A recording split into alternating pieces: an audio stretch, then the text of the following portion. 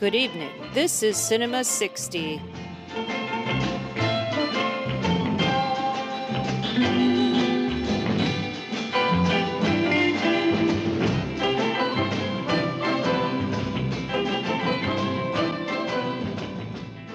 On tonight's episode, Bart and Jenna discuss the 60s films of Michelangelo Antonioni.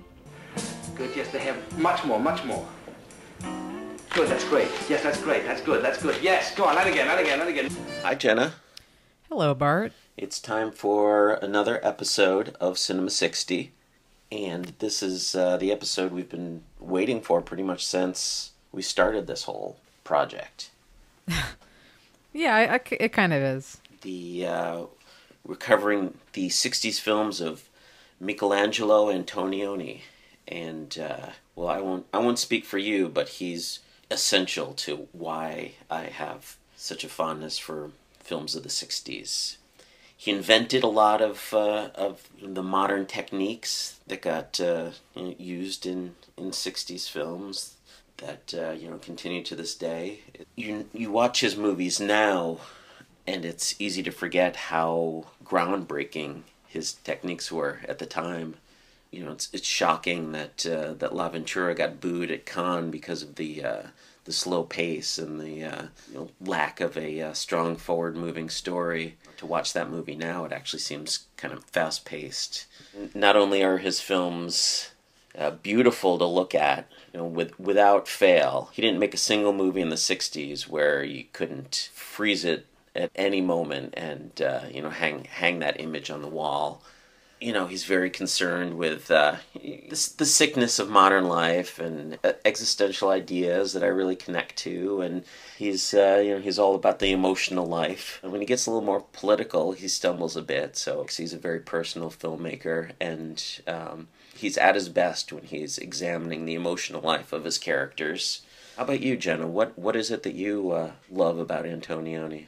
Well, I feel like you totally summed that up in the sense that he's someone who can capture emotion without being melodramatic and honestly without being pretentious. He just walks that perfect line with all of his movies. He was one of these earlier directors that, as I've mentioned in previous episodes, I started in college. I just was obsessively renting movies, which kind of like led me to start, reviewing them because I was trying to remember them. And La Ventura, it was one of the first of those films. And I had the same reaction of just like, it's like I didn't realize that movies could do this. Just distill a perfect emotion, even a perfect sense of like ennui or something. There's a great depth and I want to say sadness, but like there's a lot of joy in a lot of his films, but never wholehearted maybe, or it's only momentary. It's like a flash in the pan. Like I feel like he really captures the quiet moments of life and the truth of what it feels like to live. Like it's really, because you aren't even when you're smiling. I mean, I don't know. Maybe there's like someone out there who is a much happier human being than I am, but like I'm never just fully happy all the time. Like I'll have like maybe I'll have a couple good hours, and then something happens. And I'm not saying that I'm then miserable, but you're never just like running on all cylinders, ecstatic continually the way that, I feel like movies can be. Yeah.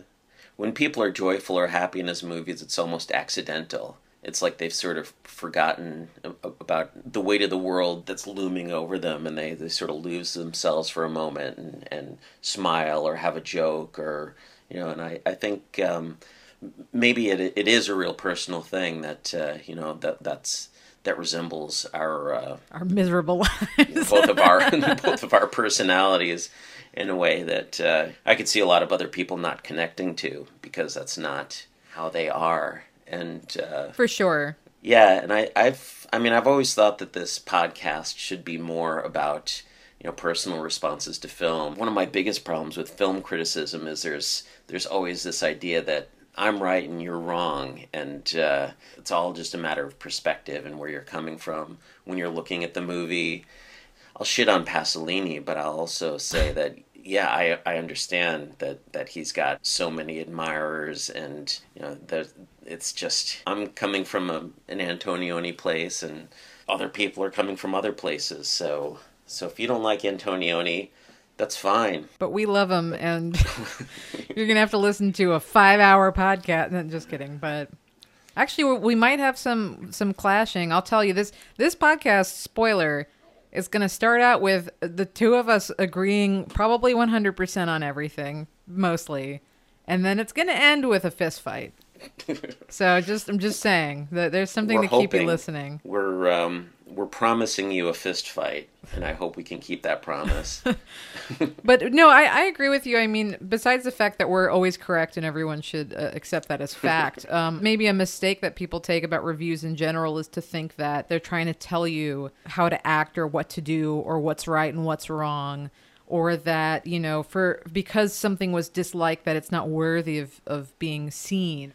Which isn't true. There's honestly the movies that I've hated the most in my life are the movies that made me love other movies even more. So I have a very strong appreciation for hating movies, but thankfully with all of these movies, I love all of them, with maybe one asterisk, which we'll get to. But well, even calling that film a 60s film, we kind of have to put an asterisk next to it. So maybe it's allowed, because I think no one would argue that the 60s were where Antonioni was at his peak. Everything that he made in the 60s is, a major work that needs to be seen. I mean, he had some good movies before this one. Il Grido's great. I like The Girlfriends, whatever the Italian title is for that one. I like that one a lot. And he made, after the 60s, he made The Passenger, which is a masterpiece. But, pretty much he is a 60s director, and everything of his that you absolutely need to see is, for the most part, made in the 60s. And he definitely, has captured the feeling of the 60s in a lot of ways. I mean, when I think of the 60s, the sort of mood and spirit and methods of Antonioni are that's my dream of the 60s. You're always talking about the dream of the 60s, and moping around, not doing much of anything, and trying to make connections with others and not being able to. That's the 60s for me, and that's just a Saturday night for me, baby. So let's jump right in. I think we've gushed enough about our boy Michelangelo. Let's start with La Ventura from 1960. A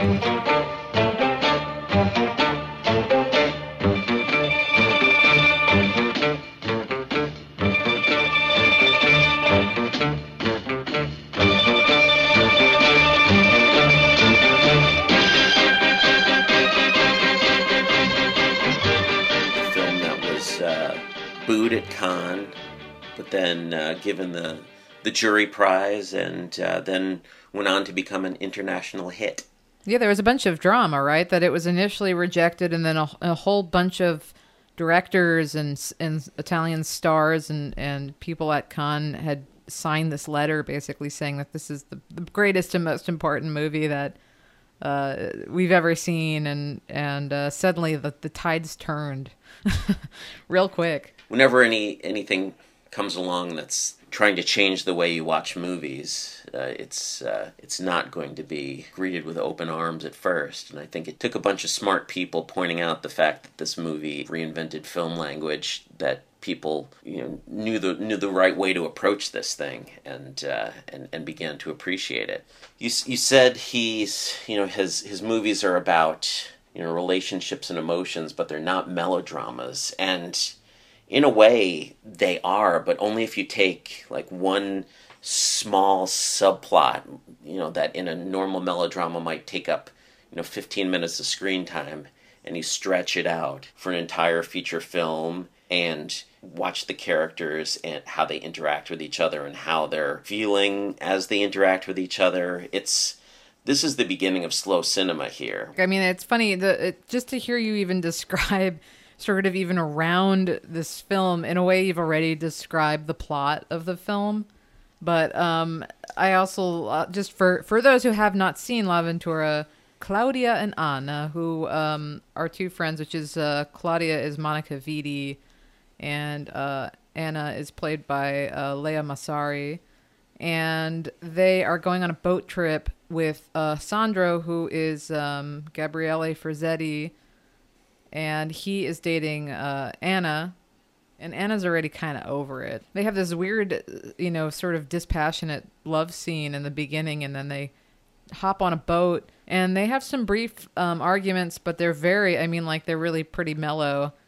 And then Anna just disappears. They're on this island. They're down in Sicily, and everyone's on this boat tour, and she's just gone. And so that's kind of that's the plot. Even though I feel like with all of these movies, to run down the plot, you're not telling anything about what the movie's actually about.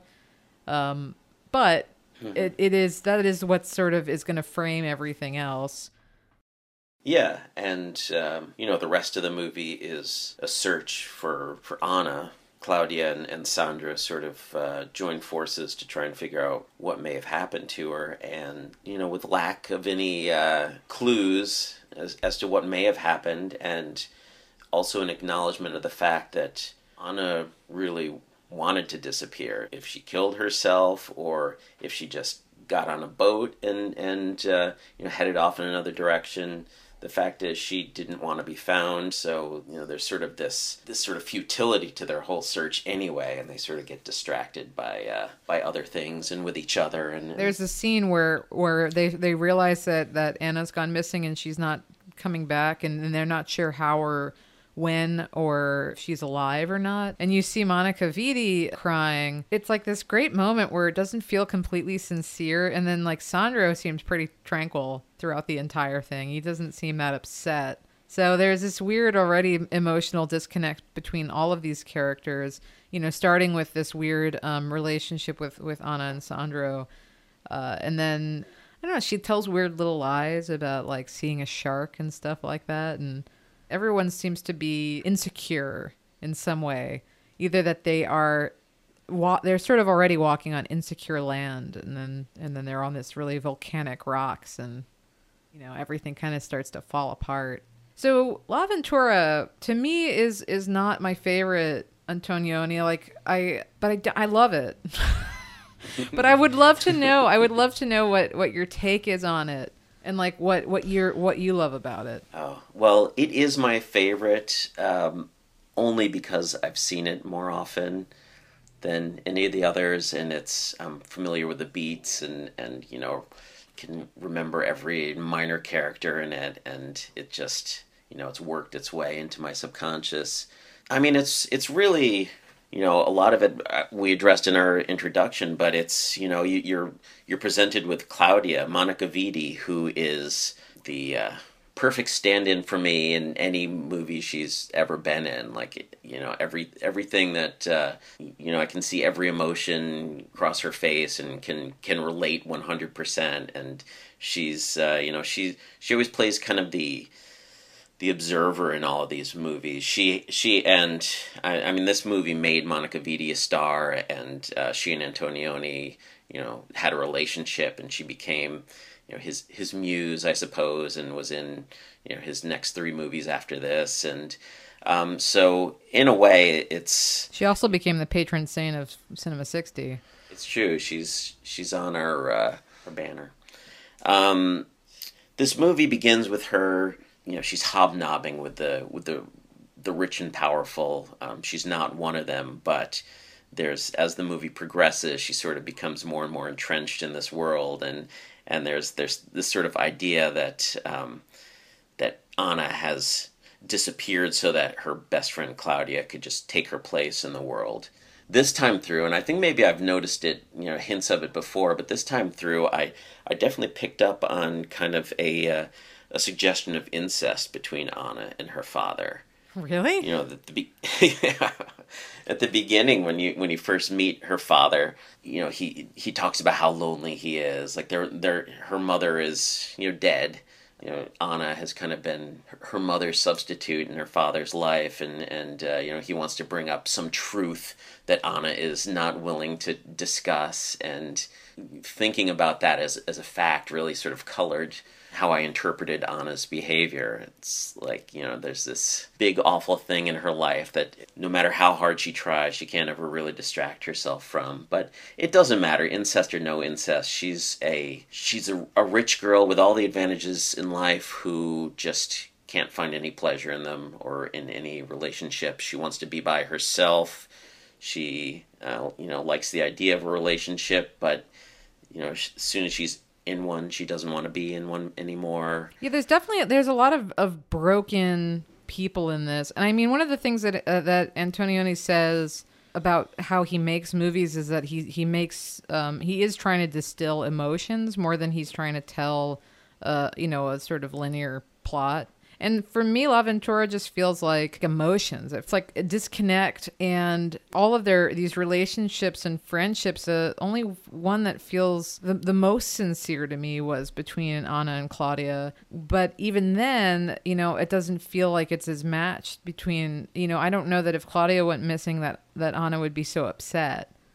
And even then, the second that Sandra starts to move in on Claudia, she's sort of, she momentarily is like, yo, man, like, man, a person's died here, but she kind of, very quickly accepts his advances, even though he then, he starts making out with a bunch of people, and she just kind of accepts it.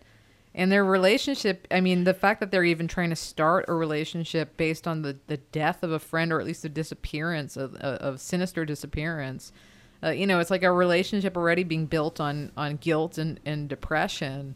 And, the only emotion they seem to show is when they're embarrassing themselves in the end of the film, to skip all the way to the end. But when you have Sandra crying on that bench because he's messed up, or maybe he's finally feeling on his disappearance, but you don't get a sense of empathy so much. It's just more of just like the tears for their own, failures or their own desires and sympathy for themselves than it is any kind of real human connection. Yeah, these movies are about emotion, but there isn't a whole lot of emotion on display. You see, lots of attempts at emotions and making connections, and people trying to feel something and not succeeding.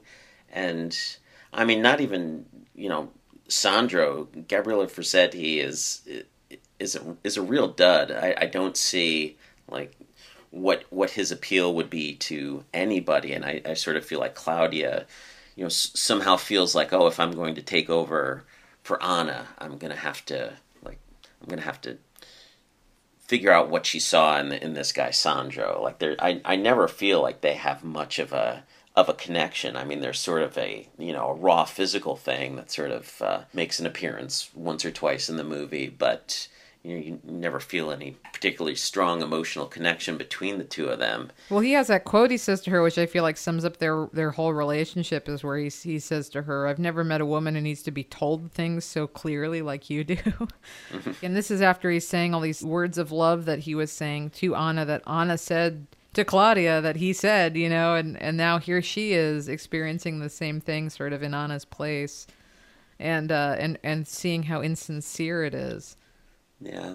A lot is made of how Antonioni frames his characters in the background, within the backgrounds, and like when there's this first connection between Claudia and Sandro, you see the crashing waves, in the background and on the island. And I don't know, if you read a lot about Antonioni, people will talk about things like the objective correlative and just these sort of things that are associated with different people that he'll show like behind the character, weighing on them. And Sandro is a failed architect. He still wants to be like build beautiful things, but he just can't find it within himself to really get going in that direction. And he's always sort of framed with these like beautiful pieces of architecture behind him. And I never feel like those crashing waves or this beautiful architecture behind Sandro is the emotion there is reflected in the character, the way that a lot of people will discuss these movies, Antonioni's technique. I feel like that, these framings are sort of laughing at the characters, like the crashing waves are showing this like passion that should, signal romance, but his characters are really sort of cold and won't, act in an honest way towards each other, and the architecture in the background behind Sandro is just sort of laughing at the fact that, oh yeah, you think this is what you want to do, but really, like, there's no way you're ever going to get it together and actually make buildings. I completely agree. I get a little annoyed when I feel like all you hear about Antonioni's movies, it is just framing. I feel like every time I look up reviews, the vast majority of them end up being stuff. And I'm totally gonna, because we have to, I'm gonna ask you what you think that final shot is of her standing, him sitting, him with the brick wall next to him, and her with the volcano next to her in the distance. Is, I feel like I've read so many analyses of why this final shot is everything and explains the entire film, and I don't think it does. I mean, like, it explains the moment in time, but I agree with you. I don't think that it's about framing to tell you anything other than just more contradictions or more of an emotion that's being evoked by lofty architecture than it is about his ideals and his purpose. Yeah, I mean, I see it as more of a joke on Antonioni's part, and whether that's his intention or not, that's how it plays for me. He's equating Sandro with a blank brick wall, and Monica Vitti as a dormant volcano, and it's just sort of like, in this moment in time, this is my observation about these people, but it's not taking the place of emotion or trying to tell us anything about these characters that we don't already know from their behavior. Just think it's a fun and beautiful technique of Antonioni's that isn't any more than just sort of visual punnery more than anything. See, now it's funny because I feel like, yeah, there's a lot of talk of the key to Antonioni's movies, and I feel like there's no key except for La Notte.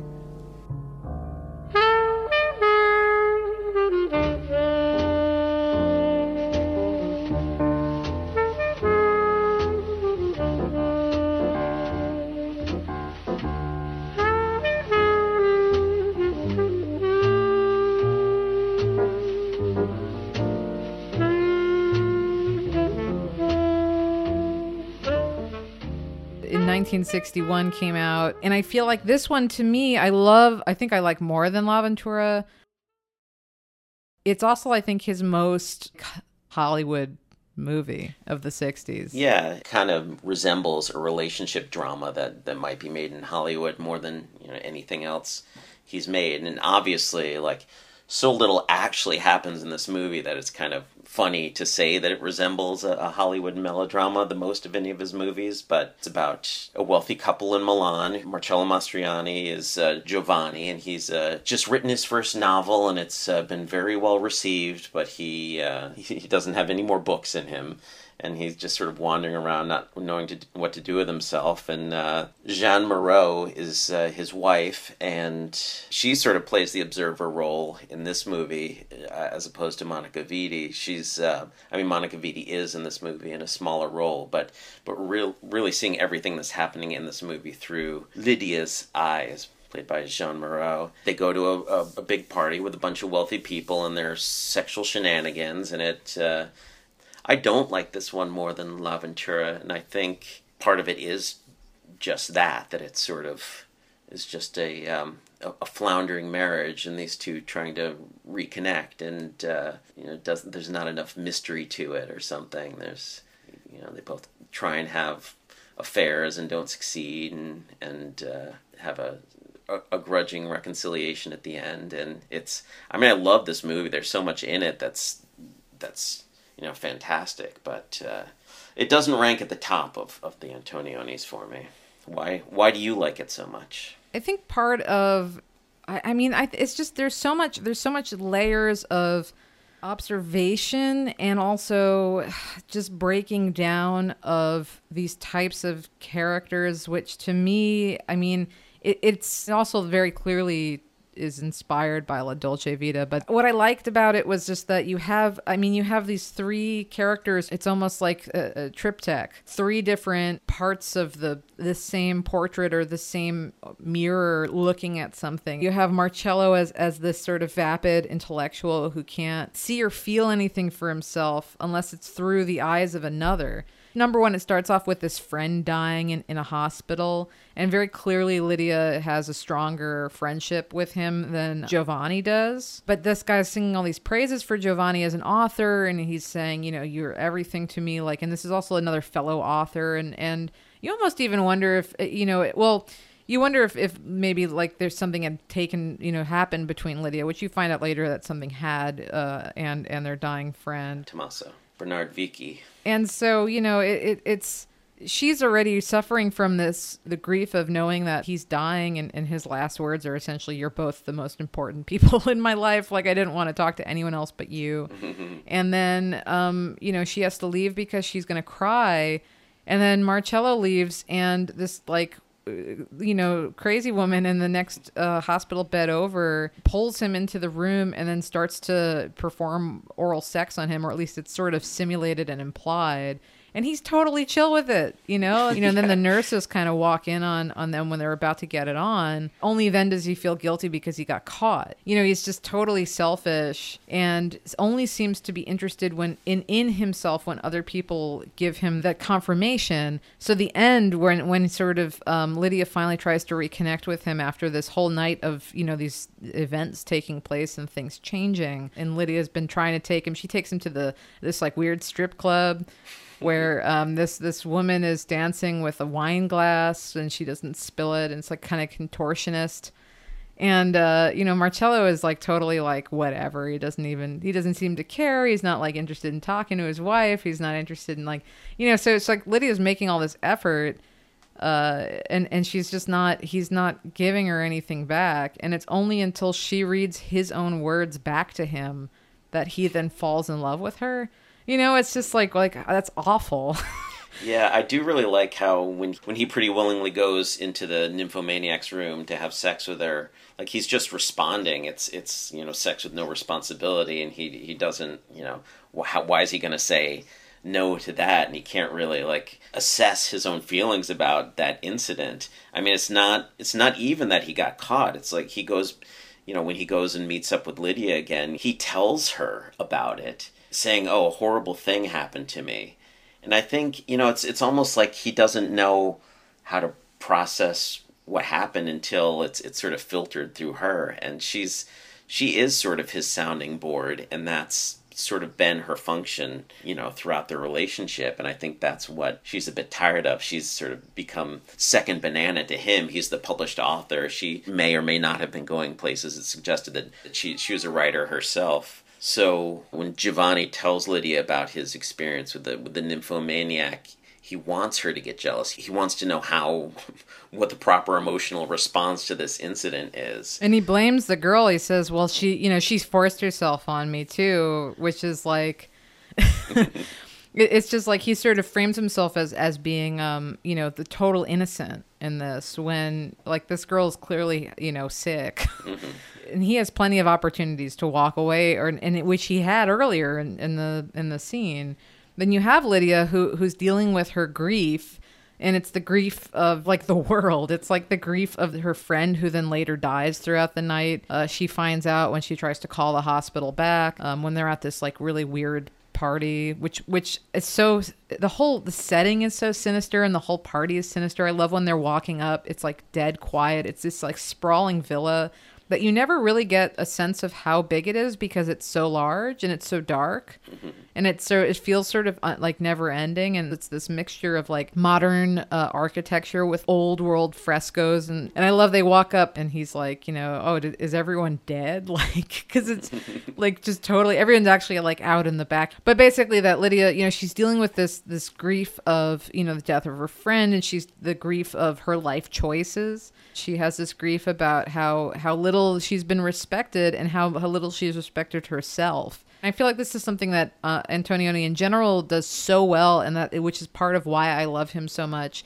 And Monica Vitti, who typically is in this role and just always nails it, but he really understands that, like, being a woman in a man's world, he knows how to just get that, like, capture all of the emotions that go with that. And it's typically like a sort of a deadened acceptance with a dull recognition that this isn't right, but it's like this almost resigned, accepted misery, like a base level misery that just always continues.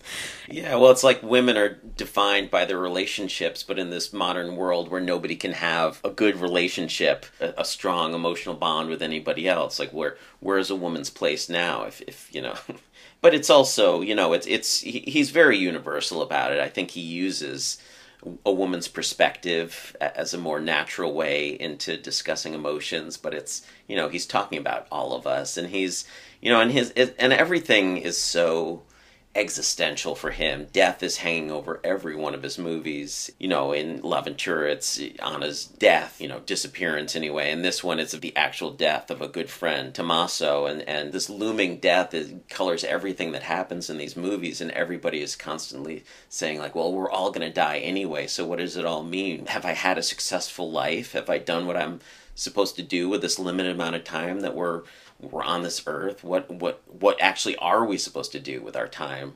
It sounds very pretentious, but he's sort of subtle about it. I mean, the way it's always kind of sort of glancingly referred to, this sort of hopelessness. And you see it in the performances more than anything else, than any, particular dialogue that says, oh, what's the meaning of life? It's, there's no hope. You don't get any of that. And that's, and I think that would really, like, tip these things over into, serious pretentiousness. But it's definitely always there, this looming death. I totally 100. You nailed it. I totally agree, and I also think for sure that it's not meant to be solely female for perspective. But I have to say that to see something like an existential crisis that is so universal coming out of a female character is just like, you don't get this level of depth for women in the 60s a lot. And you still don't even get this level of depth for women like half the time.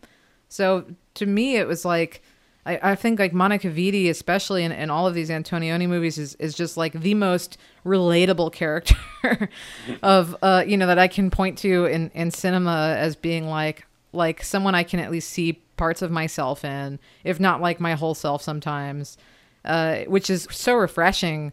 For me personally, I typically end up more relating to male characters than I do female, and it's like, it's a bummer. Yeah.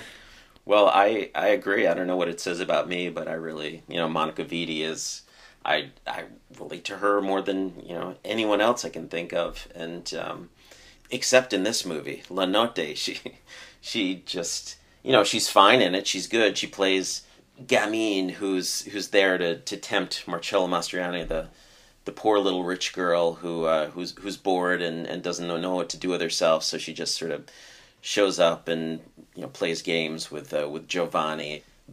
Sure, there's a sexual interest on his part, but more he's sort of testing himself in a way. He's saying, okay, let's see what happens when I interact with this this bored, pretty rich girl, and maybe something meaningful will result. In a way, she's sort of a little miscast in this movie, just because she doesn't have to show much depth in this role. Oh my God, she shows so much depth in this role.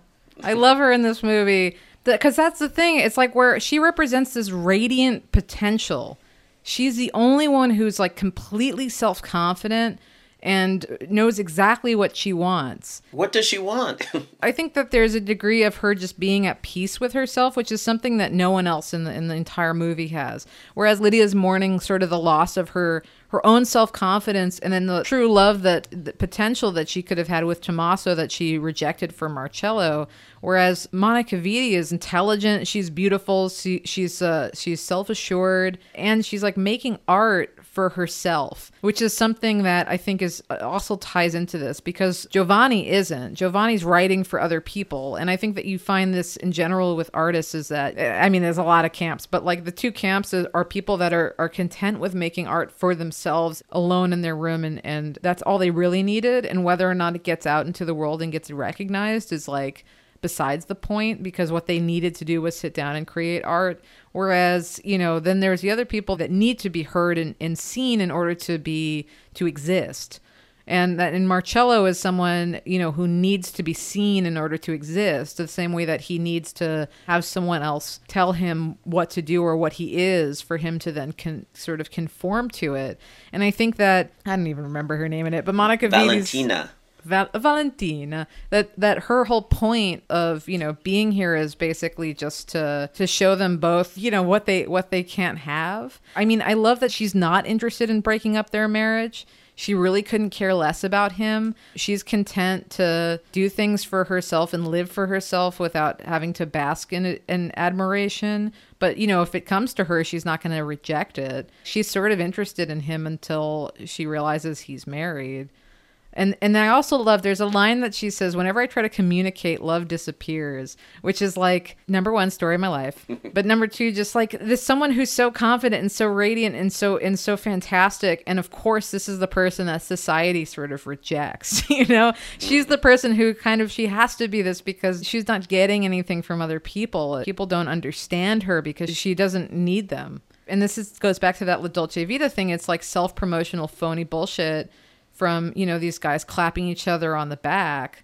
And here you have someone who's just like fantastic, and she's sitting in a room like talking to herself and recording it, and that she's like, fine, that's it's a living. See, I see what you're saying about her, but she also, just comes off as a bored socialite in a lot of ways. Well, I think that the fact that she's rich is probably part of why she can even be the person that she is. So I would justify it in that way, but that doesn't mean that she isn't just a bored socialite. Well, then next we move to Rome from Milan.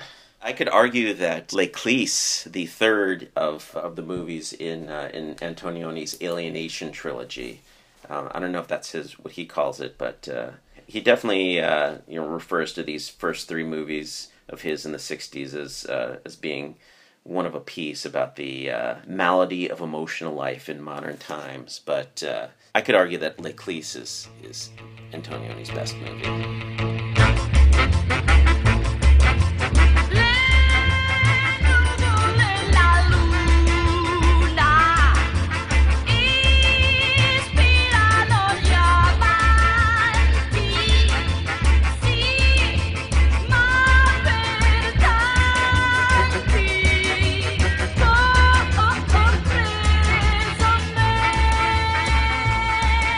I 100% agree. This is my absolute favorite Antonioni movie. I love this movie so much. And nothing happens in this movie.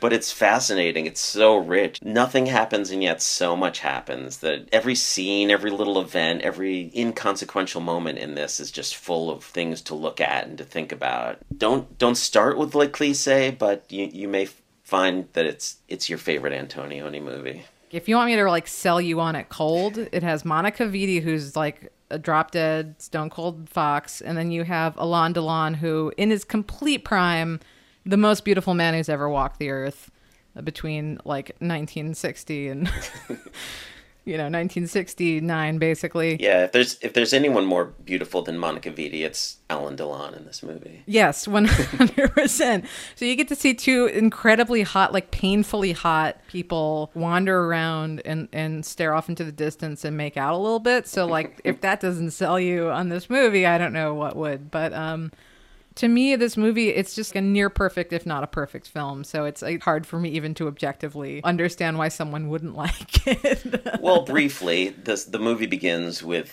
Vittoria, played by Monica Vitti, breaking up with her fairly long-term boyfriend, Riccardo. After she ends this relationship, she really doesn't know what to do with herself. So the rest of the movie is her trying to talk to her mother about it, let her know what's happening with her, and not being able to because her mother is addicted to gambling in the stock exchange. She, has a little flirtation with Piero, Alain Delon, who is her mother's agent, who spends a good chunk of the film shouting to be heard over a bunch of other stockbrokers. She's just sort of trying to distract herself from the pain of a broken relationship, and doesn't want to get too serious with Piero, especially not right away, just because she's come off this long relationship. And he's kind of a jerk. He's Mr. Wall Street. Yeah. He's the very definition of big dick energy in this movie. He's this guy. He's just got so much easy confidence. He's like, isn't worried about missed opportunities because he knows that, another one is going to come right along. And he's just, his casualness is also a big part of his appeal. But yeah, he's nobody you'd want as a boyfriend. And again, as all of these movies are, events sort of happen around them that start to color and change their perspective of each other, but not in big ways, in very subtle and strange little ways. It's sort of like the butterfly flapping its wings that changes the 1 second. It's like that. It's very much about these like small, tiny moments.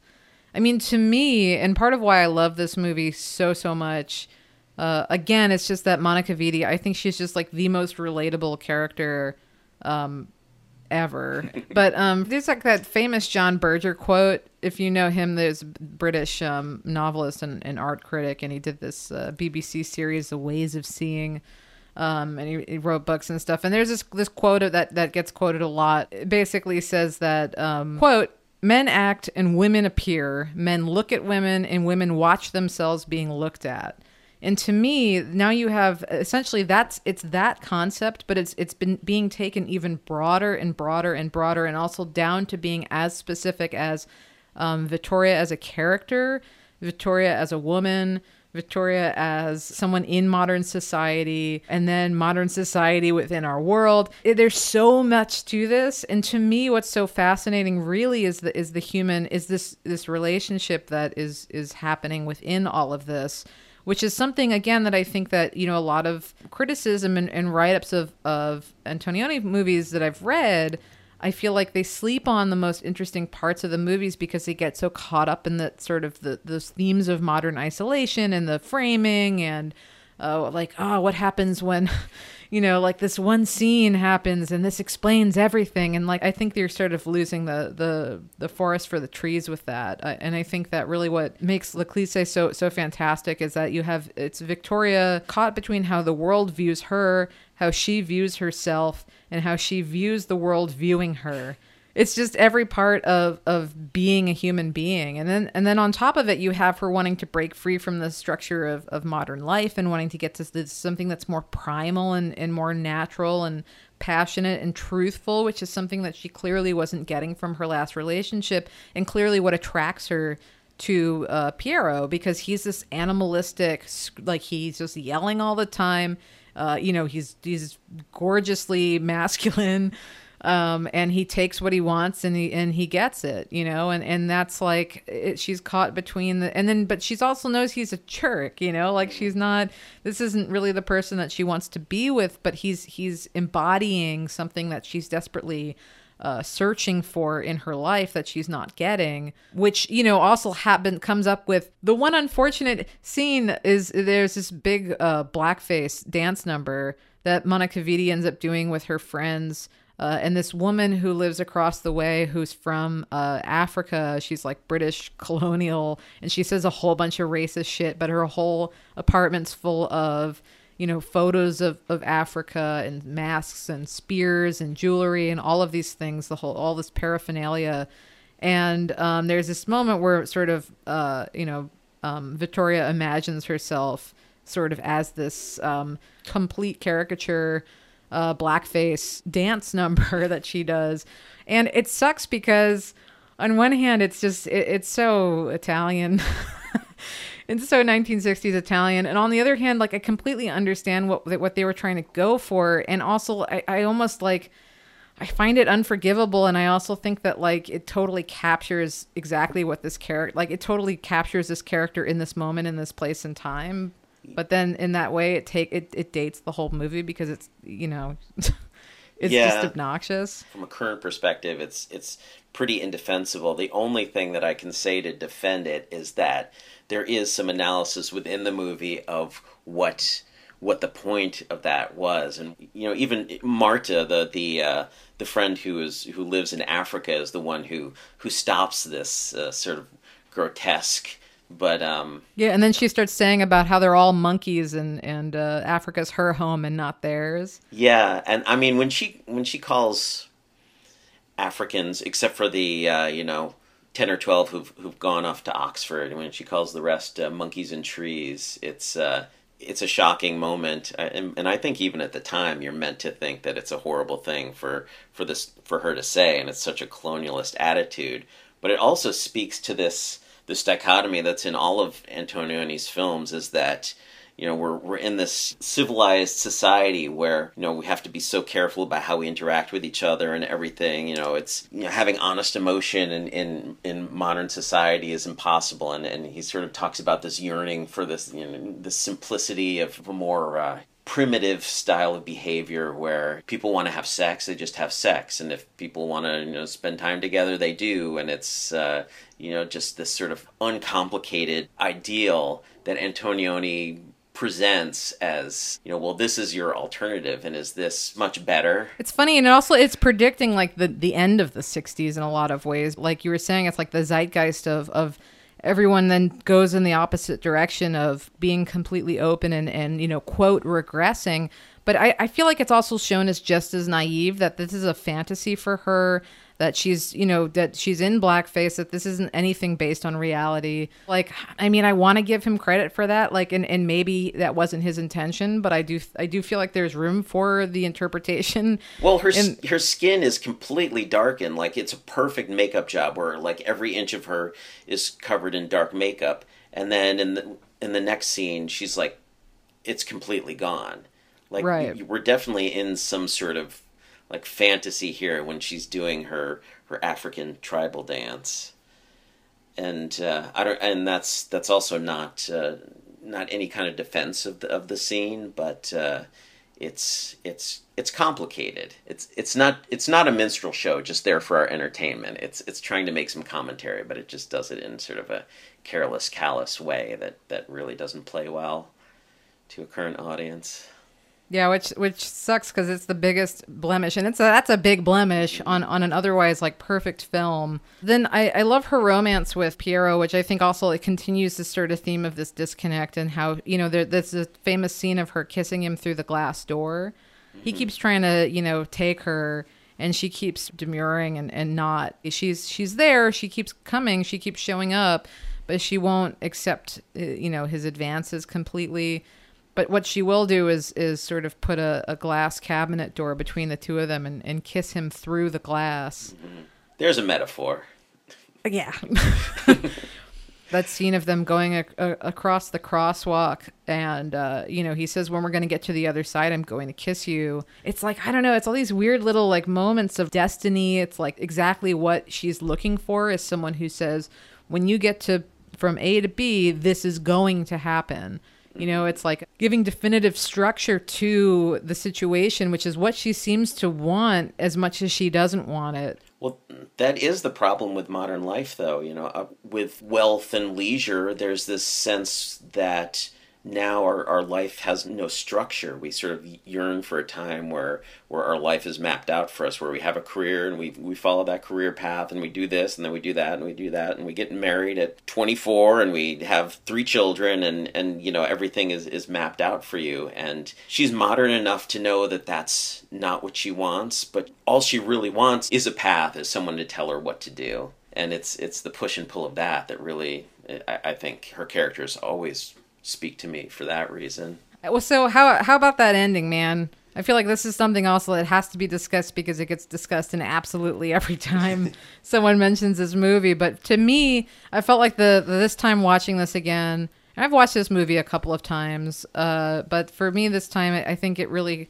I don't know, it really clicked for me that it was essentially, it's Antonioni just standing up the entire audience the way that these two are both stand each other up. That you get the sense that they both say, I'll see you later, and you get the sense neither of them show up. And they both kind of know, like, this isn't worth my time. Well, we should say what the ending is. Oh, it's just, shots of places that we've seen in the movie, the corner that they sort of would meet up on, but no one's there. None of the main characters are there. It's just empty.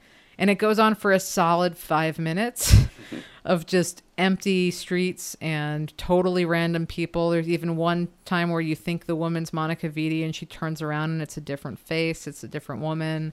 Then you see the sun go down and then you see the street lights go on and this very ominous chord happens and it says, the end. Fine. Yeah. Well, yeah, I mean, our two main characters have promised that they'll love each other forever and they'll see each other every day, and so you're waiting for them to meet up at their meetup spot, which is just this sort of building under construction that feels like it might be out in the country somewhere. It's like dead suburbia. Yeah, I mean, so for the last 5 minutes of the movie, you're waiting for them to show up like they said they're going to, and neither one of them, it's not, it's not that one of them shows up and the other one doesn't. It's, they both know that there's no real point to them continuing, even though they've said they'd be together forever. And it goes right back to what you said about his sense of humor, Antonioni's sense of humor, because to me, this is Antonioni watching you, watching him, watching you, waiting for his gaze, his, direction to define you in this moment as you anticipate the ending that would make you feel good. And you know what? You're pathetic for it. It's totally a joke. It's for you were now sitting in a theater for 5 minutes watching nothing, literally nothing.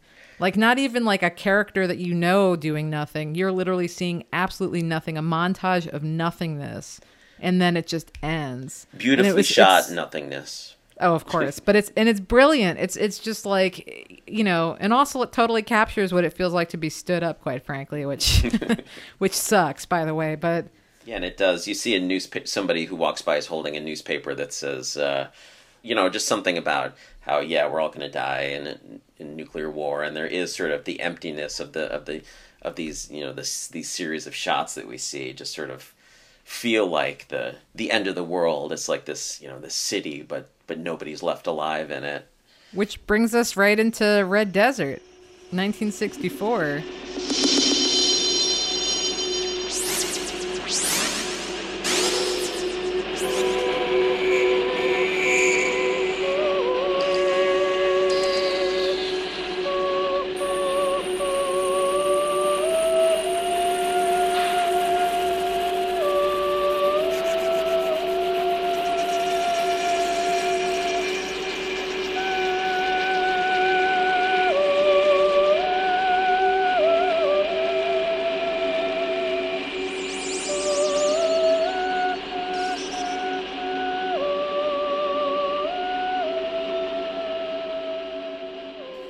Right, which thematically is definitely very linked to this Alienation trilogy, but it's different enough.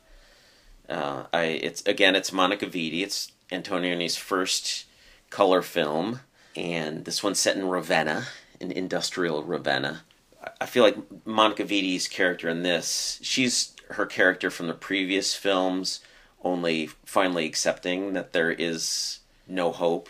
And sort of driving herself crazy and just seeing no point to life, and she has attempted suicide and has been in a hospital for a while and is in theory recovered, but she still has moments where she's clearly not in her right mind. She kind of feels like she has a traumatic brain injury or something. Yeah, well, that's what modern life does to you. It's true. Richard Harris plays Corrado, and he comes to town, a consultant for her husband who works in one of the factories there. He's trying to figure out the cheapest way to move a bunch of equipment from Ravenna to South America somewhere. And just seeing Giuliano once, Monica Vitti, who's come to visit her husband at the factory, just seeing her once, he's immediately smitten with her and kind of wants to have some kind of relationship or just spend more time with her anyway. And yeah, I mean, it's a wisp of a plot, but Antonioni does a whole lot with it. What's really interesting to me about this, before we get into the movie even, this was, as you said, his first color film, and he actually went and spray painted the landscape in certain places to get it to look the way that he envisioned it. when he was shooting in black and white, it was much easier for him to sort of, number one, wash out the landscape to misery, and number two, to set tones and to have more control over just the look of it, I guess, and in his opinion. And then when it came to his first color film, he literally went out and was spray painting grass. Apples. I love the cart of apples, the gray apples. Yes. I mean, and everything in this movie is so industrial and it's so gray until it has hints of color. And the only way I can describe this movie is something that, like, now, number one, I'll say I watched this also, like, I watched all these movies like over 10 years ago. It was the first time I saw them. When I saw this the first time, I kind of was like, this is a bit of a dud. My memory of this was that, like, there was no dialogue and that it was a lot of standing around and staring off into the distance and didn't really have any plot whatsoever, not even the wisp of a plot that it does have. And watching it now, number one, I was completely wrong. It's a great movie. It doesn't beat the previous three for me, but it's fantastic. And the visuals very clearly inspired probably a whole genre of sci-fi that I adore. I mean, like, if you liked anything by Tarkovsky, I feel like Red Desert is... You even could have told me that he had made this movie, and I would even believe you, because it's just industrial porn. And then on top of it, it actually, the whole thing looks like modern art of 1964. It looks very abstract. It looks like Rothko, which is something that I wish that I had come up with. But I actually found this article ages ago from a website called not-critical.com, and I got to give him a shout out, John Beasley, if you're still around. I love your article about how Red Desert is essentially a Rothko painting come to life, because I think that's exactly it, and it ties right into the whole distilling an emotion, which is what I think a lot of that art is. It's you look at three colors on a wash on a wall, and suddenly you're feeling something, or not. But that's, to me, was the key of Red Desert, even though I think I have a whole hot take at the end of this movie. But how do you feel about it? I love it. It's definitely one of the most beautiful looking films ever made, and it's just, I just get so caught up in the visuals that I'm sort of swept away. But I think there are a lot of really memorable individual scenes in this one, like when they go to the worker's house and his wife is there and serves them wine, and it's she's clearly like suffering from similar maladies, mental illnesses that Juliana is suffering from, and in the red shack, the sort of like orgy Sexton. with the quail eggs that are aphrodisiacs, and these middle-aged people all like trying to have sex with each other but not being brave enough, but still being really randy. I do think that it goes on a bit long. I think watching this, right after watching the first three Antonioni movies, it's sort of never felt like this way to me before. But the whole seduction scene at the end, where Juliana goes to Corrado and says, "Okay, we can have an affair," but it takes so long for that seduction to happen, them to actually get into bed. And I got a little impatient towards the end of this, but otherwise I think it's right up there with the rest of them. I like it as much as I like La Notte anyway. Agreed that there's a lot of really memorable and interesting and sort of disturbing scenes in this, like that weird Sexton. I mean, the colors of that are fantastic. It's like this dilapidated shack that everything in it is gray and decomposing. To see four people sitting on a bed in this bright red, tiny little den, it's just it's so weird. It's so interesting. Which climaxes with them busting apart the shack for firewood and like sublimating all of this like failed sexual energy into like just destroying a wall. And it's really pretty cathartic, and it's one of my favorite scenes in an Antonioni movie. Right. And then you have these massive ships outside, because they're basically directly on the dock, and in the background, like the flag goes up and there's like an infectious disease on the ship. Part of me doesn't really even want to analyze Red Desert, because I just sort of enjoy it kind of as what it is. I mean, like there's a scene where they're spinning this gyroscope for her young son. And, you know, I kind of feel like that's her. You know, it's something spinning one way internally and something spinning the other way externally. And looks like it's going to fall and teeter over continually, and it never does. She's tries to kill herself, and then she backs away, and she tries and she backs away. And you know, she's had this tremendous shock, as they say. I don't know. And like that robot in the kids' room, it just like goes back and forth and looks terrifying. I love that thing. Yeah. The oddest thing about this movie is that while Juliana's son, Valerio, is pretending to have polio, wakes up one morning and says, "I can't walk, my legs don't work." And of course Juliana panics and rushes into, gets a doctor, and turns out he's been faking it the whole time. But, just like Anna in La Ventura, there wasn't actually a shark. Somebody, just a way to look for attention. But then Juliana tells a story of this pre-adolescent girl on a faraway beach who just swims every day, and then this ghost ship pulls into the cove, and then it leaves, and then after that all the rocks are singing, and it's clearly this fits into Antonioni's schema, where he's contrasting this like emotionally cold modern world with this sort of primitive life where people can just act naturally. But I feel like there's a metaphor in that tale that I'm missing, and I'm hoping that your takeaway, your interpretation of this movie has something ties that fable into it somehow. That's my hot take. I got it for you. Okay, here's my hot take on that scene. I think, because it's right. It's this girl. She's at this pink sand beach. Everything is perfect, and she's sort of swimming, whatever she wants. And then from afar, she sees a sailing ship. Like a nice, like in one of those old style wooden masts, and big sails. And from afar, she sees this sailing ship, and she starts to swim towards it until she gets there and she realizes that no one's actually on it. And then the ship itself just sort of turns around and then just goes back out to sea. And she's left by herself, just not understanding, and then swimming back into the rocks where, as you said, everything around her starts to sing in a voice that to me sounded like the Star Trek opening theme.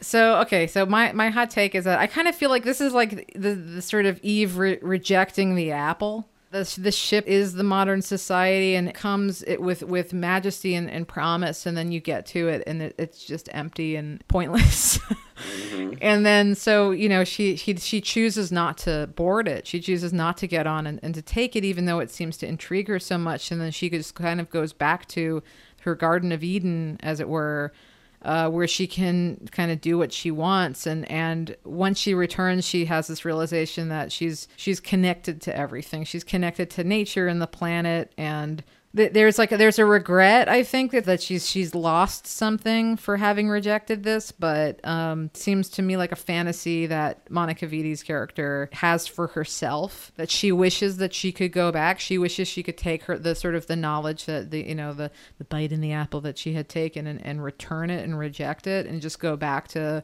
the simplicity of not knowing and the simplicity of perfect nature and harmony. And this idea that's even more beautiful, it's even more perfect once you've seen the alternative, right? Which is this empty life of hers. I buy it. I totally buy it. Yeah, no, I don't know. Red Desert, I think, if you want to see just like how many colors exist in like Scum, like you never would have known it, and maybe half of them have been spray painted on by Antonioni, but it looks just stunning.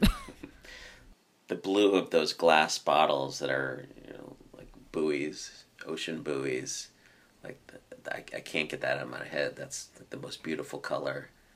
I love that scene with the billowing black smoke, and then the characters in color and the whole world and the landscape just looking like it's in sepia. It's just like, it's fantastic. I don't know. It's like the beauty of an oil slick in crappy dirt. Or those wonderful phone lines. Oh yeah, not phone lines. They're to communicate with the aliens. The antenna. But if you really want some colors, you should take a trip to Swinging London. Antonioni's follow-up to Red Desert was another color film, English language, went to London and made Blow Up in 1966.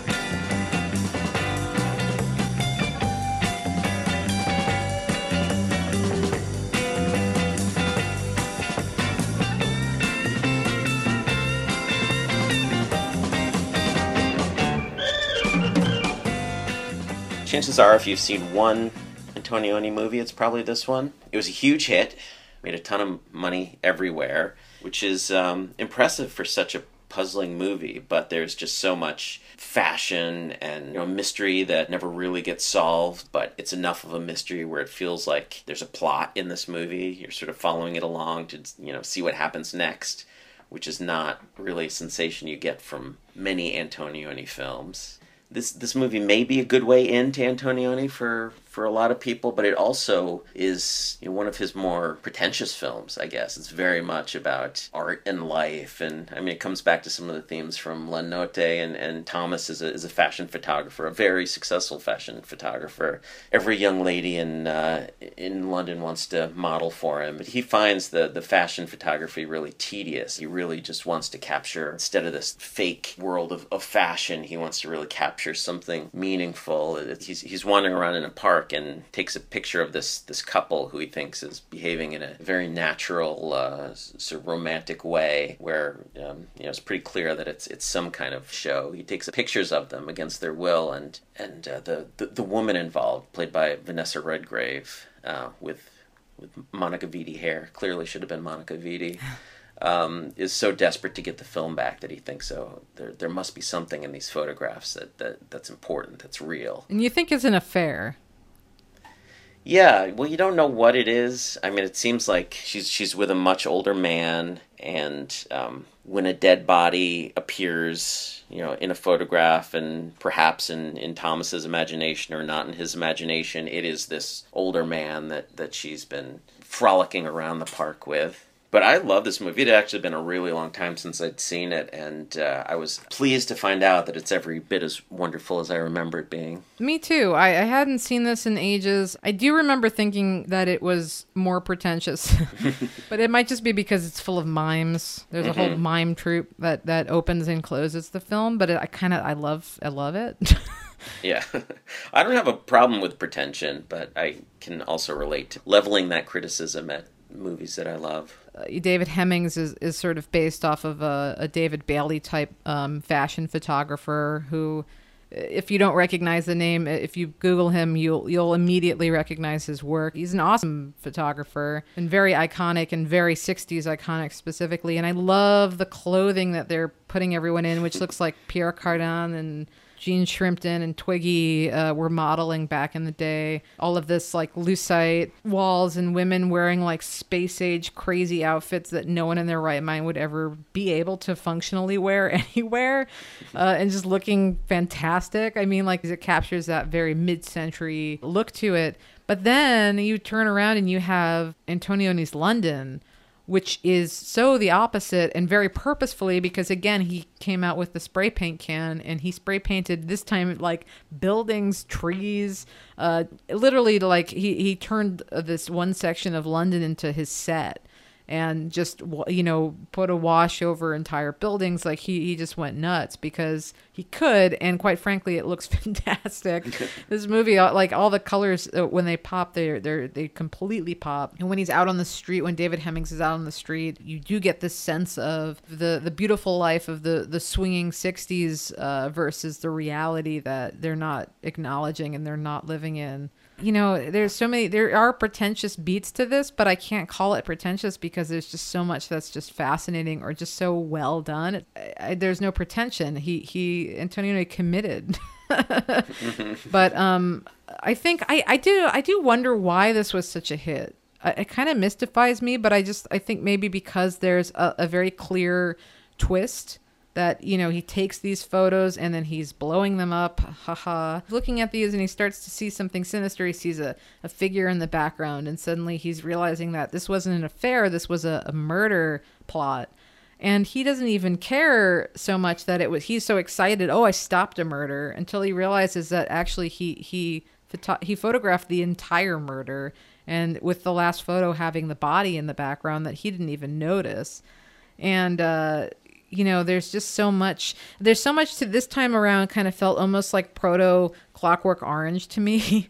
It like that this felt almost like a commentary on the sort of ever-present violence, tourism and voyeurism that it lurks within modern society. It's almost like that scene from Le Clisée with the car accident, but for 2 hours. Well, there's a very clear quote directly from Blow Up in Clockwork Orange. First of all, the number one reason this movie was a hit was sex. I mean, it's, the raciest thing that ever got on the big screen in 1966. David Hemmings has an orgy with 2 teenage girls in his studio. Jane Birkin being one of them. Jane Birkin. And the other one, and I don't have her name, but she plays...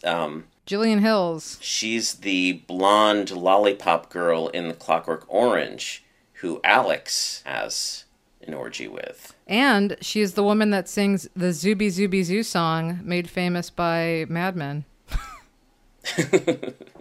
I didn't know that. But yeah, and also Vanessa Redgrave spends about 2/3 of her time in the movie with no shirt on. I mean, she's carefully covered herself up with her arms, but still, there's a lot to leer at in this movie, and I think that's probably the number one reason it was a hit, and just this idea that, that swinging London is this hedonistic place. You can even interpret this movie as this is Thomas's fantasy, that he is the guy that you see emerging from the homeless shelter, and, it sort of cuts to him, like, taking off his crummy clothes and taking this crazy photo session with Verushka. It's very easily interpretable as like this is every man's fantasy, like every schlub on the street. This is what they want to be. They want to be this guy. I would argue that someone who interpret and I'm not arguing with you because I actually 100% agree. It's like yes, I'm sure that all of that was exactly why this was a hit. But I would argue that someone who interpreted this film that way is really missing the point. I think that that Thomas he's such an awful jerk. Even the orgy is it's incredibly questionable. He's in the middle of what he thinks is solving or preventing a murder, and these 2 teenage girls that may or may not be underage, wander in because they know you're a photographer, take our photo. And he immediately tricks them into having sex with him. Total manipulation and forcing these 2 to sort of experience something that they're not saying no to, but it's because of the power dynamics between him and them, and he basically says, "We'll do this, and I'll take your photos." And then after this orgy happens, they're like, "Well, why don't you want to take our photos?" And he's like, "I'm busy. Get out of here." Well, yeah. I mean, this is once again. I'm not sure we've mentioned it yet, but in every one of Antonioni's movies, sex solely exists as a distraction from the more important things. Like, people are bored, so they have sex. Or David Hemmings is like really onto something with these photographs that he keeps blowing up, and he knows he's got something there, but then these girls come and then sex, and it's like he's able to totally forget about this thing that he's like sweating and like working so hard to figure out, and he's just like he drops it like that when these girls show up, just to entertain himself with a little bit of an orgy right. for a while, and then it's right back into this his obsessive solving of this mystery. And he does the same thing to Vanessa Redgrave. He's realizing that he's onto something, and his only thought is to profit off of it in some way, either artistically or then physically. I mean, like, he tries to seduce her too. I mean, he gets her topless at least. So he's continually living within this sort of this low level of creeping violence. I love the concert scene. I love that scene too. Why do people hate that Yardbirds scene? I don't know. I think that's amazing. It's so perfect, and it ties completely into that. Shit goes to hell. Well, but what's amazing is that they're all like standing like zombies. This music is playing, and they're not like digging it the way kids are supposed to dig it. And it's not until Jeff Beck like busts the arm off his guitar and throws it into the crowd that they go crazy. Like, they all jump on this holy relic, and Thomas ends up with it. And, like, he doesn't even know why he's so desperate to get this thing, but kicking and punching and this violent scene just to get this piece of a guitar. He looks at it again. He's like, why did I even care about getting this? And he tosses it aside. And it's such a great scene. Yeah, it's pretty damning. That's the other thing is, like, Like this is a really interesting interpretation of Swinging London to me, because it doesn't feel like this isn't the dream of it. This is like the sort of sinister reality of it, which in some ways is even more sinister, I think, than the truth. But I love it.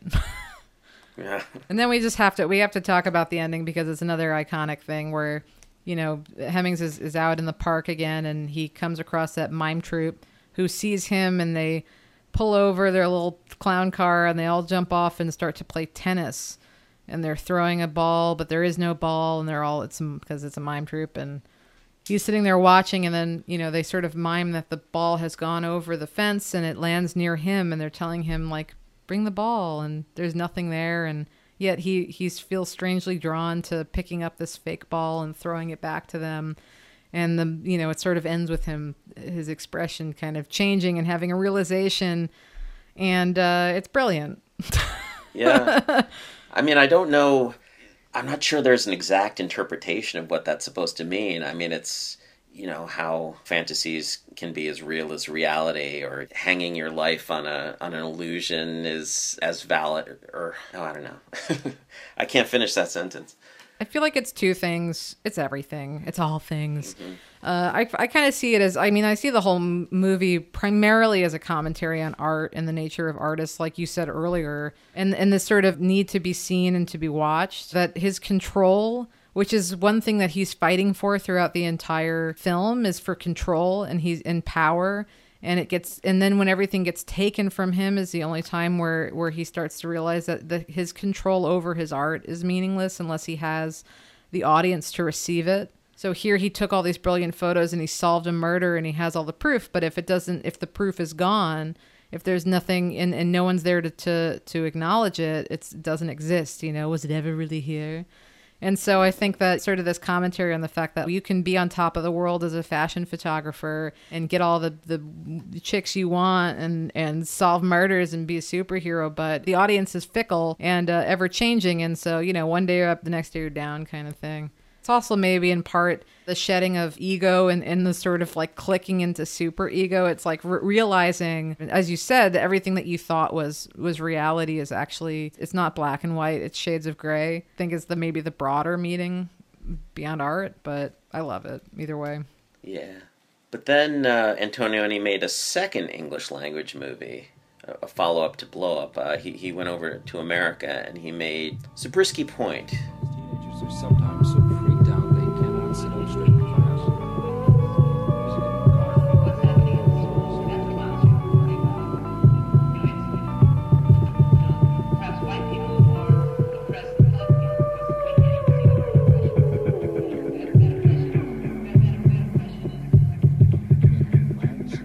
Motor manufacturers in these states report life expectancy of their engines is double.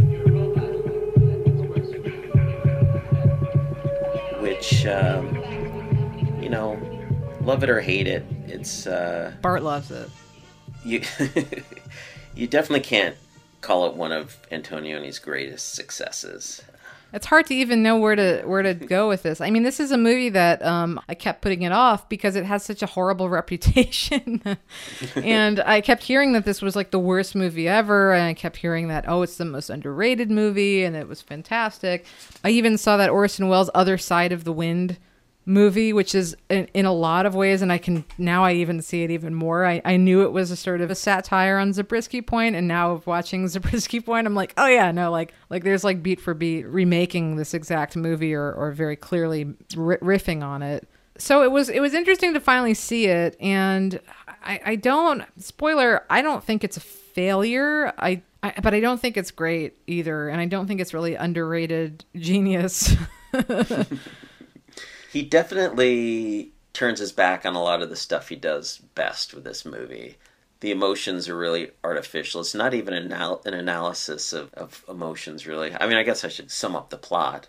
It starts with a meeting of student radicals, and actually Kathleen Cleaver gets to make a little bit of a speech in that opening scene, and it's and Eldridge Cleaver, who we saw in Agnes Varda's Black Panther documentary. Yeah.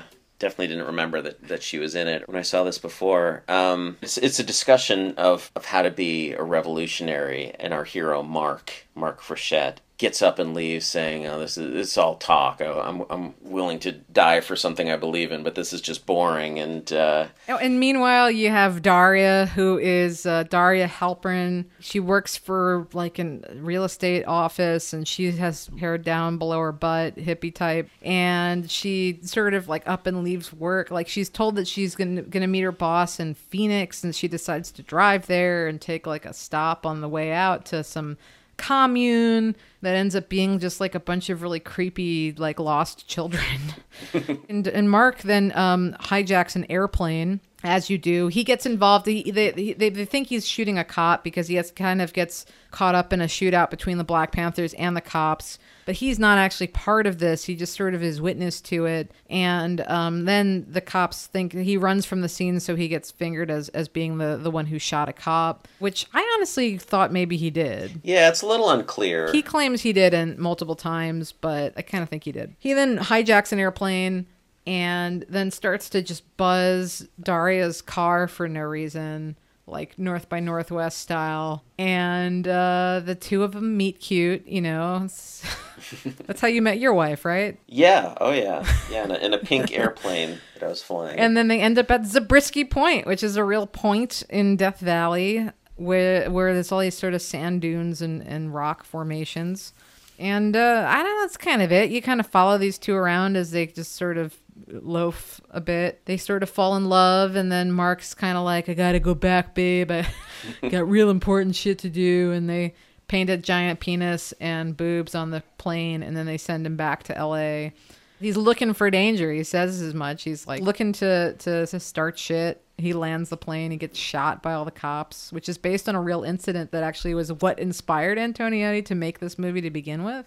Apparently, he wanted to make a movie based around this incident where some kid stole a plane, and when he landed the plane, he got murdered for it, which is pretty horrific. My problem with this movie is that he cast Mark Frechette and Daria Halpern, non-actors. Yeah, they're terrible. The biggest names in Hollywood. They're not good, and I can kind of see it because they have this very like perfect end of 60s faces. Well, this does count as a 60s movie. It was shot in the 60s, and it was just a delayed release that made it come out in February of 1970. But it was, it'd been in production for like 3 years, so I think it counts as a 60s movie, and it's definitely about the 60s. Yeah, and they're perfect, beautiful 60s kids. They have nothing going for them. I mean, Mark Frechette, I was looking him up. He basically, everything that he is in this movie is who he was in real life. He was just like a kind of a shithead that wandered and, was too cool for everything. He ended up trying to rob a bank. He got sent to jail for it. And then he died in jail from a weightlifting accident. So it was like, and he died at like, I don't know, like in his 30s or something ridiculous. 27. Yeah. I think. You see this movie and you're like, yeah, that's how that guy's going to die. It's like if he wasn't shot for a plane. And then Daria Halpern, I mean, she's a bit better than him in some ways, but she has nothing to work with, and she's not an actress, so she can't emote the way that someone like Monica Vitti can. You don't get anything from her face. Just to be honest, she doesn't convey anything. There's just like an emptiness. And I think she went on to marry Dennis Hopper, which to me seems very on brand. I think it was a miscalculation, and I've always sort of admired that it's a movie about the tension between the generations, the kids versus the adults, and restlessness of youth versus the like status quo of adults. And I think the idea is to show that both sides are equally empty, but at least the kids are like acting on instinct, and I think they fit into this like Antonioni model of this idealized animalistic behavior that is anti-civilization, anti-society. Like they're just trying to like shake shit up. They're trying to like change everything. These kids have sort of taken it upon themselves to enact this fantasy that Antonioni has created in all of his other movies, is sort of destroy civilization and get back to the basics, where you go into the desert and take off all your clothes and have sex with a bunch of other naked couples and just... Or you have sex so good that you turn into a dozen naked couples. Yeah, they're all so dirty that they all just look, and I think that's part of the point, that it's they're all just sort of clones of each other. It's very cynical, and I think that's part of the problem. There's nobody to connect to in this movie, but I think his view of the kids is just as cynical as his view of the adults in this movie, and that's part of what I really like about it. Like, everybody is sort of like the mannequins in that amazing ad for Sunny Dunes. Sunny Dunes, that the real estate company that Daria works for is trying to create in Phoenix, and it's just these empty human beings are just kind of going through the motions, and I dig it. I don't think it's totally successful, but I see what he's going for, and I definitely appreciate a lot of moments in this movie. I think that, and Antonioni got in a ton of trouble. And this movie was a major flop because it got shredded by everyone. Actually, probably not so much the viewers, but the critics hated them. Even the government got involved with that orgy scene because there were all these rumors that he wanted thousands of people all having sex at the same time. And, it ended up not. That definitely didn't happen. And even then, they were trying to nail him on transporting women across state lines so they could arrest him for staging this simulated sex scene. But I think that the problem is that it's just everything in this movie is just embarrassing as hell. But as you said, there's a lot to be embarrassed by in America. In the late 60s, I mean, the point of genius for him to have this opening with the Black Panthers, because Kathleen Cleaver sounds so intelligent and so well spoken, and you have all these lame white kids who are like, well, how can we be white revolutionaries? And she's like, you got to break the system. And they're like, well, it treats me really well. I don't think it's fair. It's like this typical dialogue that's still going on, quite frankly, but it's embarrassing, and it's embarrassing because, as you said, everyone who's older is a phony jerk who has no interest in these kids that are all suffering down on the streets, and then the kids on the streets don't want to help each other because they're worried because maybe they won't be able to grow up to be a phony jerk. Then you even have two hippies that are just doing it for themselves, and they're so shallow and terrible. Then to have a foreigner coming to this country and telling me that my country is stupid. Apparently he wanted to end this with an airplane writing out "fuck America" in the sky. I never heard that. And it got cut because they were like, you're absolutely not letting this happen, which is then why he had to make this house explosion. I don't think it's embarrassing because Antonioni is like an evil foreigner pointing a finger of judgment at America, as much as it's embarrassing because America is embarrassing. And I don't think that was his creation. And I also feel like he was kind of just the messenger with that. I don't know even that he thought more harshly of America, but I feel like his message gets really lost in the fact that he hired these two non-actors, because if they were more sympathetic, this movie would be so different. And the only thing I liked really about this movie, the only scene that I really appreciated, was that final scene where the house gets blown up, because it feels passionate and it feels sympathetic and real. And if you don't even know, this is like what's kind of known about Zabriskie Point is this, there's this gorgeous mid-century house wrapped around rocks, expensive, fancy place. Then Daria has this fantasy that the entire house just explodes. Over and over and over again. Yeah, and it's all in slow motion to Pink Floyd. It's amazing. It's incredible to look at. Yeah, and they show you the house from like several different angles exploding, which was a model. They didn't really explode the house. And then they show you symbols of capitalism being exploded. So it's like a really fancy lobster dinner, or like a rack of designer clothing. The loaf of Wonder Bread that's flying through the air. I mean, honestly, Wonder Bread is the symbol of America. But yeah, I mean, like that was so good because it got some real shit through, And then suddenly that's when I liked Daria. She feels a little bit better after she imagines all of that happening. And then the movie ends and you're like, oh man, I would want, now I wanted to see this movie, and it's over. It's crazy that it took 5 writers to create this movie because, in a body of work where none of the movies have much going on, this movie has the least going on. Like there are very few things that actually happen in this movie. And it took 5 writers, including Sam Shepard and... who was probably high as a kite when he was doing this. Claire Peplow, who was most famous as Bertolucci's wife and co-writer. And to Nino Guerra, who has been Antonioni's co-writer on all of his 60s movies. And I think that the turn that Antonioni made in 1960 with La Ventura at least partially has to be because of Tonino Guerra. I have to believe, like, he's the only consistent element in these movies other than Antonioni, and I think that he must have been the writer who gave Antonioni the confidence to just slow things down and analyze moment by moment and take out extraneous plot and just get at the hearts of these characters, get at the lack of hearts of these characters, and fill in the gaps with philosophical questions and existential longing and Tonino Guerra actually went on to work with like some of the great slow cinema directors like Tarkovsky and Angelopoulos, and he actually worked with Elio Petri a bit too on a few of his movies. And we're actually doing an Antonioni episode right now because we're going to do Petri, and we decided, well, can we really do a lesser known figure like Petri without doing Antonioni first? But maybe I should have saved this for the conclusion, although maybe we don't have much else to say about Zabriskie Point anyway. But well, the podcast's gonna explode at the end, so we got to get all this in.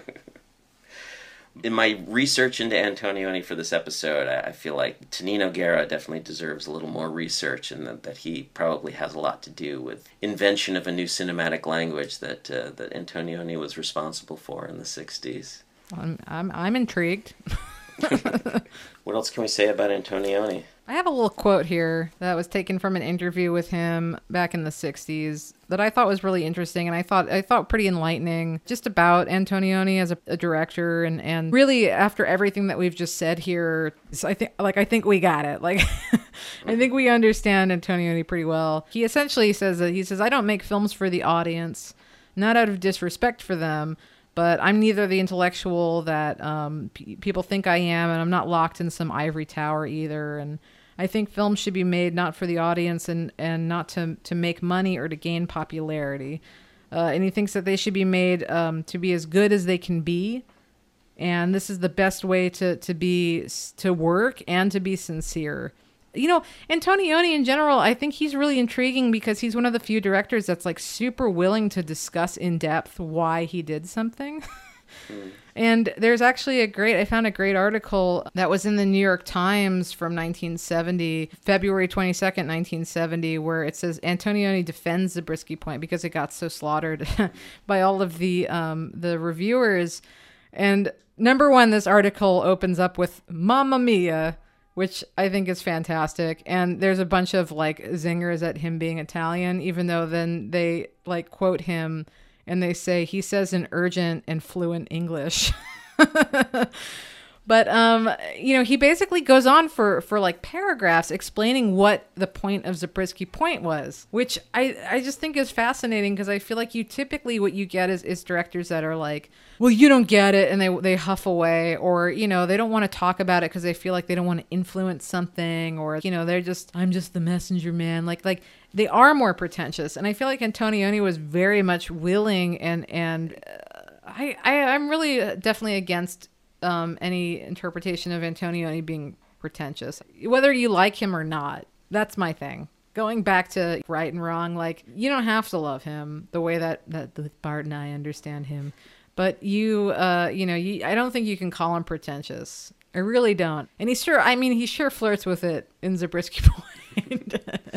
No more than any of his other movies. But I think, again, that he then like took to the New York Times to sit there and explain point by point why he included really specific scenes in like, that's not pretense, that's like a full on, this guy thought this out. He had something to say, whether or not you agreed with it or whether or not it was he did it effectually is totally up to interpretation. But I don't know. I think Antonioni's genius. I think that, he's definitely like a highlight of the 60s for me.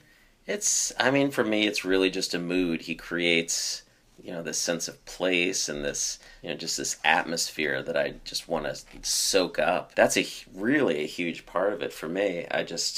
How can you qualify that as something that makes a good film or a bad film? I mean, either you respond to that mood or you don't respond to that mood. And, I don't know.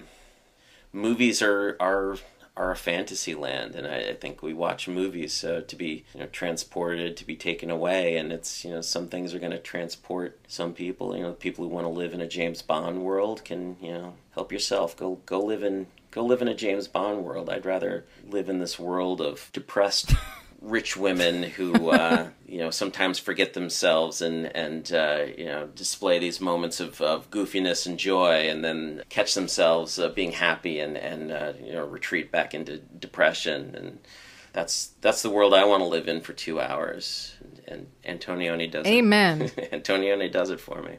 There's a great quote in The Eclipse where Monica Vitti's like, vorrei non amarti o amarti molto meglio. She's like, saying like, I wish I didn't love you, or I wish I loved you much more. Mm-hmm. And I feel like that's that perfect in between. It's like that's where Antonioni lives and thrives, is like in this complete contradiction of desire and want and need and fear and all of that stuff. So it's like, yeah, like you go womanize, and Bart and I are gonna go cry in this corner, and we're gonna love it. Yeah.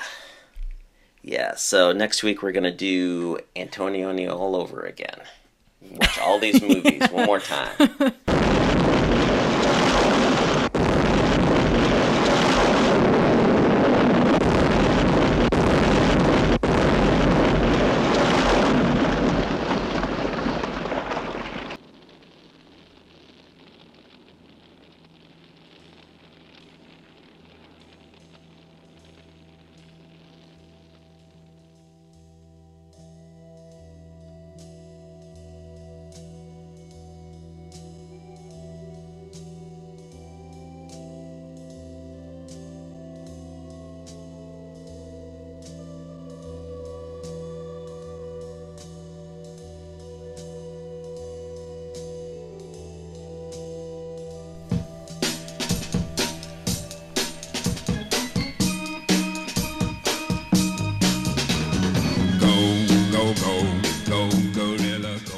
You've been listening to Cinema 60 with Bart DeLoro and Jenna Ipcar. The theme song is Io la conoscevo bene by Piero Piccioni. The closing theme is Go Go Gorilla by The Ideals. Check out cinema60.com for new episodes and supplemental material. That's cinema-60.com. And follow the show on Twitter and Facebook at Cinema 60 Podcast. Thanks for tuning in.